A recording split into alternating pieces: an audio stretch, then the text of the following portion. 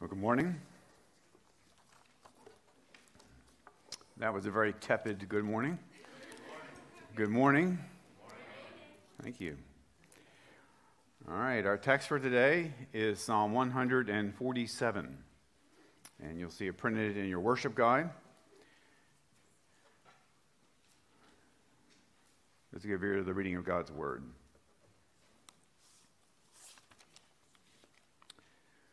Praise the Lord, for it is good to sing praise to our God, for it is pleasant, and the song of praise is fitting. The Lord builds up Jerusalem, he gathers the outcasts of Israel. He heals the brokenhearted and binds up their wounds. He determines the number of the stars. He gives to all of them their names. Great is our Lord and abundant in power. His understanding is beyond measure. The Lord lifts up the humble. He casts the wicked to the ground. Sing to the Lord with thanksgiving. Make melody to our God on the lyre. He covers the heavens with clouds. He prepares rain for the earth. He makes grass grow on the hills. He gives to the beasts their food, and to the young ravens that cry. His delight is not in the strength of the horse, nor his pleasure in the legs of a man. But the Lord takes pleasure in those who fear him, in those who hope in his steadfast love. Praise the Lord, O Jerusalem. Praise your God in Zion, O Zion. For he strengthens the bars of your gates. He blesses your children within you. He makes peace in your borders. He fills you with the finest of the wheat. He sends out his command to the earth. His word runs swiftly. He gives snow like wool. He scatters hoarfrost like ashes. He hurls down his crystals of ice like crumbs. Who can stand before his cold? He sends out his word and melts them. He makes his wind blow and the waters flow. He declares his word to Jacob, his statutes and rules to Israel. He has not dealt thus with any other nation. They do not know his rules. Praise the Lord. This is the word of the Lord.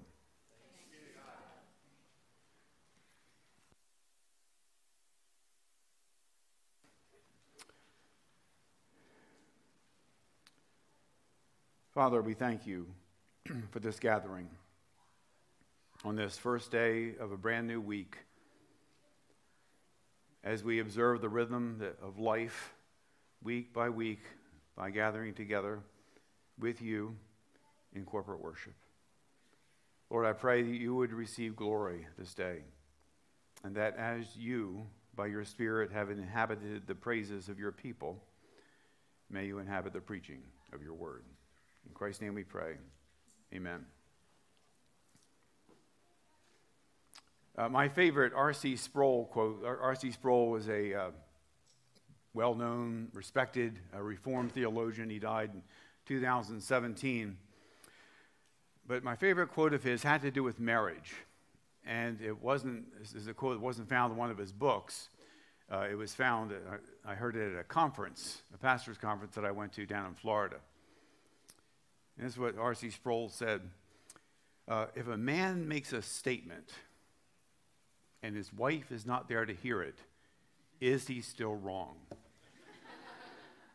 That is deep. Well, my wife and I have been married for over 48 years. She's not smiling at the moment. But when you've been together as long as we have, you get to know each other pretty well. You get to know one another's likes and dislikes, strengths, weaknesses, habits, idiosyncrasies, and your spouse becomes part of you. And marriage is great, but it can have its challenges. You can take your spouse for granted. You can forget that the blessing they are to you and the delight they are to you, and you forget to appreciate them for that. You can neglect to give them thanks for all that they do. We can do that as Christians also in our most important relationship. Here, God has reconciled us to himself through his Son. He's adopted us and taken us as his very own children, sons and daughters. He has made us in Christ heirs of everlasting life. And sometimes we forget how great is the love that our God has lavished on us, that we should be called his children. Here God has demonstrated his love for us in this: while we were yet sinners, Christ died for us. And yet that gospel can become old news instead of the good news that it is. Here God has opened our eyes to Jesus Christ, to behold his glory. Glory as of the only begotten of the Father, full of grace and truth. And having opened our eyes, we can lose sight of Jesus as we go about just living out, conducting, doing our religion. Right? How do you freshen up your relationship with your spouse? Well, there are a bunch of tricks, right? I guess date nights, things like that. They talk about. But I think one way to freshen up, to renew, to reinvigorate our relationship with a spouse is to look at them, to really look at them, to see them as you first did and how you've grown to know them over the years, to review the memories that you have shared, and to review the journey together. And it's the same with God. With God, we want to look at him. Sometimes God is just there.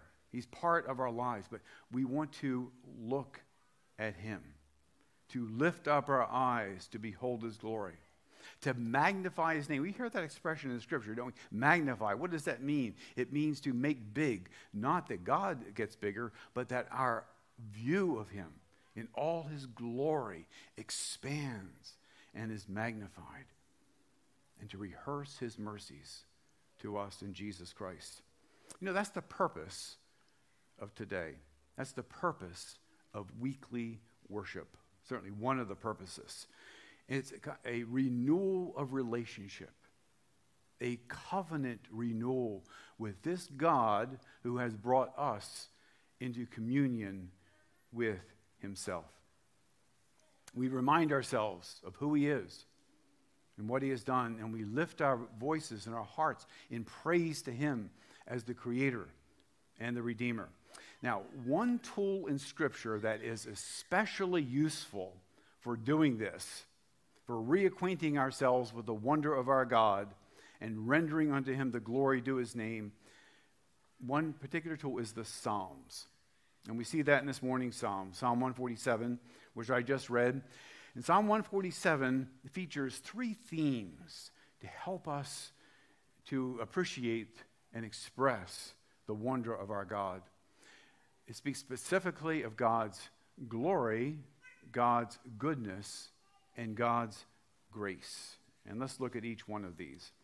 First, God wants us to behold the wonder of his glory.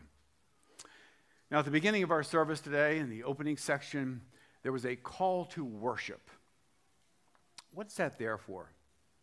Well, the call to worship reminds us that we meet with God. It invites us into his presence. And the call to worship helps us make eye contact with the God who meets with us. This morning's call to worship was drawn from a psalm. And you see that psalm, what it's doing, it is inciting us to the praise of God. You know, we're told that we are to ascribe to God the glory due his name, to worship him in the splendor of his holiness. Now, what does it mean to ascribe glory to God? Well, it means to render unto him, to give him the honor that is due his name, to acknowledge what belongs to him. Worship, the word worship is a contraction of two words, worth and ship. Worthship, where we ascribe, where we attribute glory to God. And glory is an interesting word. It means weight. It's not so much radiance, it's that, but it means weight. It means substance. And when we think of God, we want to not think of the substance of a bubble, like blowing bubbles. It floats through the sky and then pops. It's this gravity, this gravitas to this God of substance and glory. He is the God who is wholly other. Now, Psalm 147 acts as kind of a prism that we hold up to our eye, and through it we see the many splendored glory of the wonder of God. Verse 4. He determines the number of the stars. He gives to all of them their names. All right, how many stars are there? Well, scientists suggest that there are over 100 billion stars, and that's just in our galaxy, in the Milky Way galaxy. And there are, I don't know how they figure this out, but there are over 2 trillion known galaxies. And the psalmist says, God made those stars. He determined their number, and he calls them each by name. Not that we need to look for the names of the stars, but that's a poetic way of saying that this God knows the number of stars, that he determines that number, that he is involved. Naming speaks to not only knowledge, but it speaks to ownership and authority. Now, how do we react to that? What are we to do? Well, look at verse 5. The psalmist erupts. Great is our Lord, and abundant in power. His understanding is beyond measure.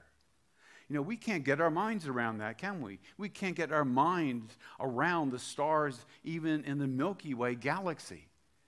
But God, and that shows us how great our God is. He is the creator who is to be forever praised. It shows the chasm between the creator and us as creature. We cannot fathom what God knows completely. One of I had a friend of mine who worked on the Hubble telescope. He was one of the directors of the Hubble telescope. And he would send me these pictures from the telescope and tell me some things about him. Kind of a geeky kind of guy, loved to get into all that. And he wrote a devotional about it, and it's very, very good. But now they come up with a new telescope, the James Webb Space Telescope. And you see the pictures compared with the Hubble and the James Webb, and the James Webb is so much clearer, and it takes you so much more into space. That's what Psalm 147 is doing. It's acting as a telescope to draw our attention into the immensity of the universe. And in doing it, seeing a God who is greater than anything that we can see. This psalm draws us into God's majesty and immensity and might. So the psalm says, God wants us to see the stars and other things of creation, and he wants us to behold his glory. And how do we respond? We respond in wonder and humility and awe. And God shows himself to be vastly different as creator from us as creature. And he is to be forever praised. All right, God wants us to behold the wonder of his glory. Secondly, God wants us to behold the wonder of his goodness. One of the things that can take a hit in a marriage, a long-standing marriage, is that we can lose our appreciation of one another. And when we lose that sense of appreciation, we forget to express gratitude. In fact, we can even develop a sense of entitlement and maybe even harbor resentment. But when we appreciate, when we take note of who they are, take note of what they mean to us, take note of all that they do is contributing to this relationship, we are strengthened by giving thanks. All right, the same is true of God. Take a look at your lives, do inventory, not just of your household goods, but of your relationships, of your health, everything. Take note of those things. And see God's daily provision. The psalmist draws our attention to God's goodness. Look at verses 8 and 9. He covers the heavens with clouds. He prepares rain for the earth. He makes grass grow on the hills. He gives to the beasts their food and to the young ravens that cry. Verse 13. For he strengthens the bars of your gates. He blesses your children within you. He makes peace in your borders. He fills you with the finest of the wheat. Verse 16. He gives snow like wool. He scatters hoarfrost like ashes. He hurls down his crystals of ice like crumbs. Who can stand before his cold? And you see what the psalmist is doing. He's pointing us to the things that we see in our lives, in nature, in our homes, all that we see. And he wants to look at these things, and he wants us to see them coming from the hand of our God who extends them to us. And notice the way the psalmist puts it. Verse 15. He sends out his command to the earth. His word runs swiftly. Verse 18. He sends out his word and melts them. He makes his wind blow and the waters flow. Isn't that interesting? God sends his word. Well, the idea is that God dispatches. He dispatches is the idea. He sends it on a mission. And his will, his word rushes. It hurries to the accomplishment of that mission. The God who spoke creation into being continues to guide and govern his world.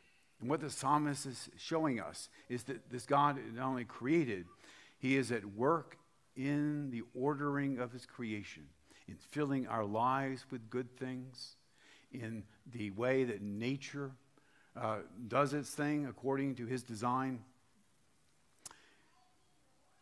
God wants us to behold the wonders of his goodness. Now, our Lord Jesus instructed us to pray, "Give us this day our daily bread."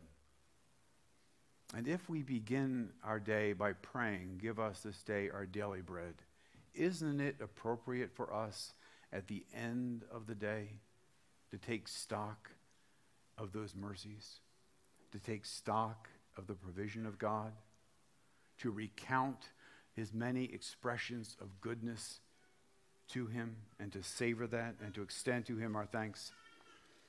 All right, God wants us to behold the wonder of his glory, of his goodness, and lastly, he wants us to behold the wonder of his grace. Now, this third feature is perhaps the most wondrous of all. Every year, my family and I go to a place on Long Beach Island off the Jersey shore called Long Beach Island. And it's a Harvey Cedars Bible Conference. We've been going there for 30 plus years, and our children went, and now our grandchildren go, and it's a highlight of our year. This year, it was great, but I was a little disappointed.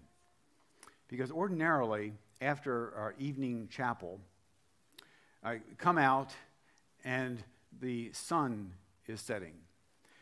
And I come out of chapel, and the sky is ablaze with orange.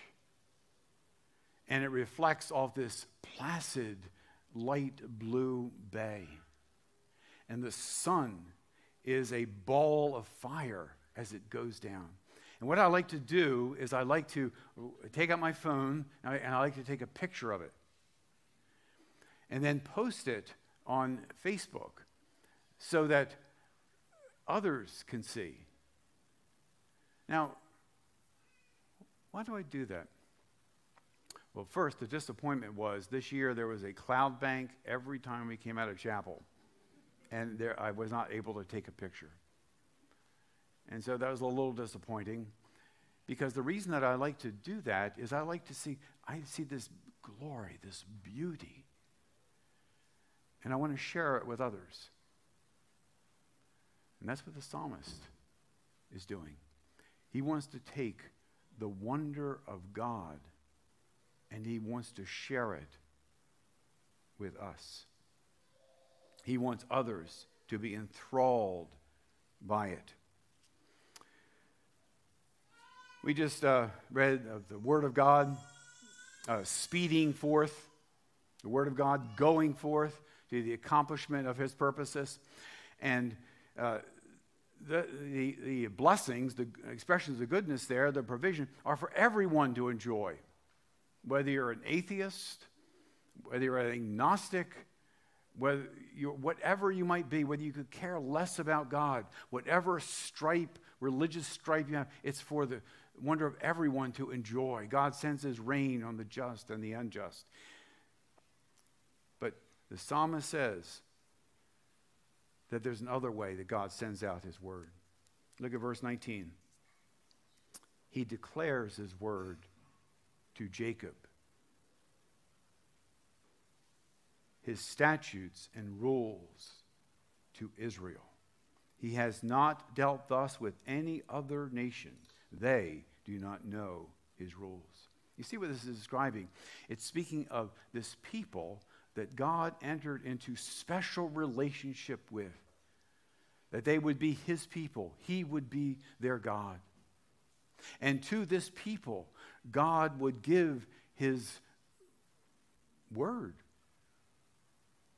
This word will be written down for us in the Scriptures, in the Bible. And this word, God would reveal Himself in the pages of Holy Scripture. And He would reveal His attributes. He would describe Himself. Through that, we get a more accurate knowledge of Him. He would describe His Messiah, His dealings with men. He would describe His rules. And just read Psalm 119 sometime and see the delight of the psalmist in these rules and law and word and Scripture that God has spoken, that we might be informed and directed in the ways of wisdom and love. And then the psalmist speaks of this salvation, speaks of God's wisdom. Look at verse 10. His, that is God's, delight is not in the strength of the horse, nor his pleasure in the legs of a man, but the Lord takes pleasure in those who fear Him, in those who hope in His steadfast love. And so what he says is, this people on whom He has set His love have a hope. And that hope doesn't come from where we might expect. It doesn't come from our own strength. It doesn't come from our own ability. It doesn't come where we might think that strength is found through some means of the world, through some leverage or power or money or anything. The hope that God offers is found in God Himself. And it's a hope that is bound up in the person and work of Jesus Christ. See, as a Christian, we don't enjoy a hope-so hope. We enjoy a know-so hope that is a confident expectation, assured conviction, a vibrant certainty that rests in the God who does not change and who has accomplished salvation in the person and work of Jesus Christ. And that's what he's telling us about. You notice how it says here that those who hope in His steadfast love. Steadfast love is a single word in the Hebrew, this is Hebrew, that is difficult to translate with a single word English equivalent. Basically, it is a cocktail of grace and peace and mercy and faithfulness and steadfastness. And God has placed this in our hand, as all His promises are yes and amen in Jesus Christ. So what's it like to live in relationship with God? We're told that too. The psalmist highlights in verse 2, the Lord builds up Jerusalem. He gathers the outcasts of Israel. He heals the brokenhearted and binds up with their wounds. You see what is being described here is God's shepherding care of his people. God's shepherding care to nurse and to nurse the wounds and to seek the lost and all those different things. But those who reject him, he will cast down. As it says in verse 6, the Lord lifts up the humble, but he casts the wicked to the ground. All right, you see what the psalmist is doing, right? He's trying to open our eyes to the wonder of our God. What do we do with this psalm? How do we put it to use? Well, let me close by drawing your attention to something of the flow of the psalm. Now, the poetical structure is helpfully laid out in your worship guide or in the Bible. Notice this. There's a nice poetical symmetry to it. How does it begin? Praise the Lord. Hallelujah. How does it end? Praise the Lord. Hallelujah. So it's a nice symmetry, isn't it? A parenthesis of praise. But there's another way I'd like you to look at the psalm. You'll notice in the psalm there are 3 stanzas. Each stanza begins with a rousing call. Verse 1, praise the Lord, for it is good to sing praises to our God, for it is pleasant, and a song of praise is fitting. Verse 7, sing to the Lord with thanksgiving, make melody to our God on the lyre. Verse 12, praise the Lord, O Jerusalem, praise your God, O Zion. And with each of those calls to praise, to sing the glory of our God, we find a list. Each stanza begins with a call, and then there's a list. It's like fuel for the fire. It's saying, I'm praising you for this about your glory and your goodness and your grace. But you notice the last praise the Lord that ends the psalm. There's nothing following that, is there? Well, I have a homework assignment for you. This is the beginning of the school year, right?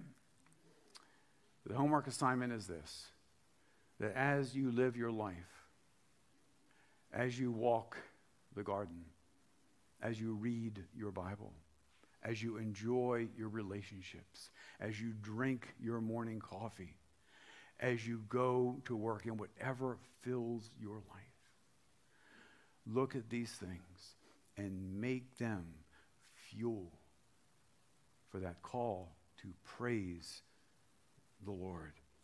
In that way, your relationship with God through Jesus Christ will never lose its wonder. Let's pray.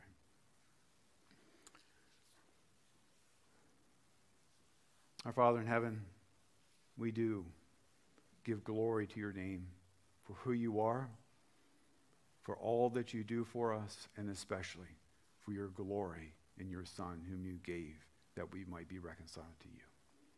Thank you, Father. In Christ's name we pray. Amen.